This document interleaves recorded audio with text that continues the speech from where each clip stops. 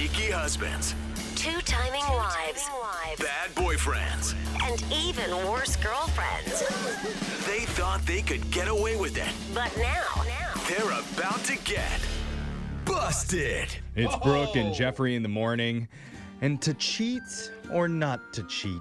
Not to cheat. That is the question. I know if you ask my co-host, Brooke, she'll say, don't do it. Yeah, I would. I would say don't cheat. Yeah, does she really mean that? I don't know.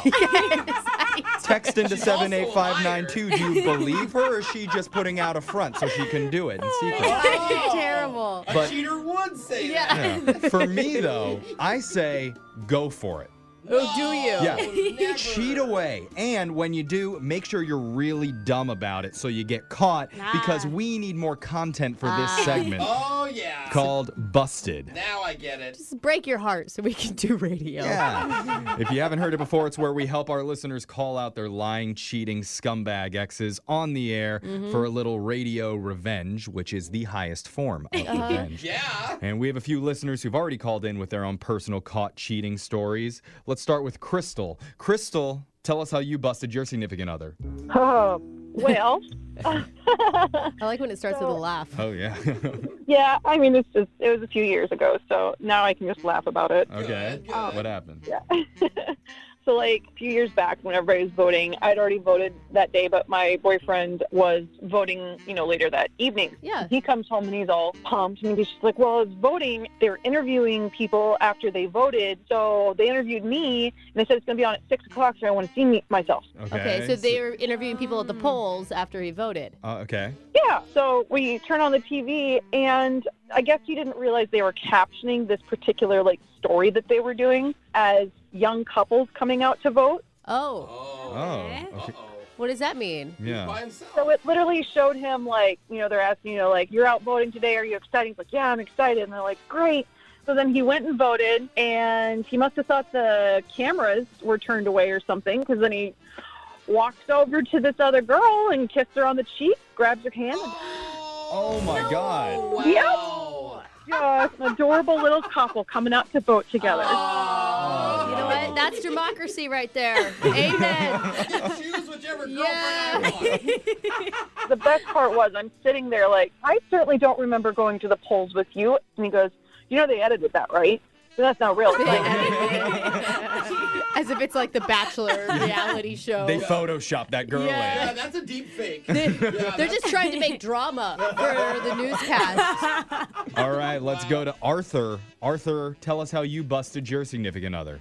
Hey guys, so I'm not really sad about it, but But I sound my sad. Hey, buddy. This is your happy voice?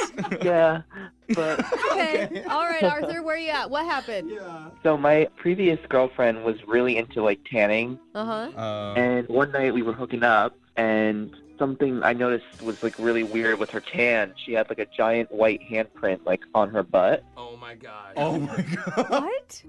Like Yeah. the outline of a handprint? Yeah, and it was way too big to be her hand, and it definitely wasn't mine. But No.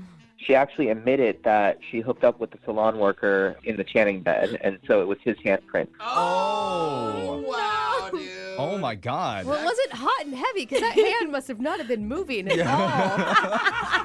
I like it. I kind of like it too, Arthur. I'm sorry that happened to you, but it sounds kind of sexy. I mean, a bed's a bed. Those beds are nice. I know. It's nice and warm, cozy.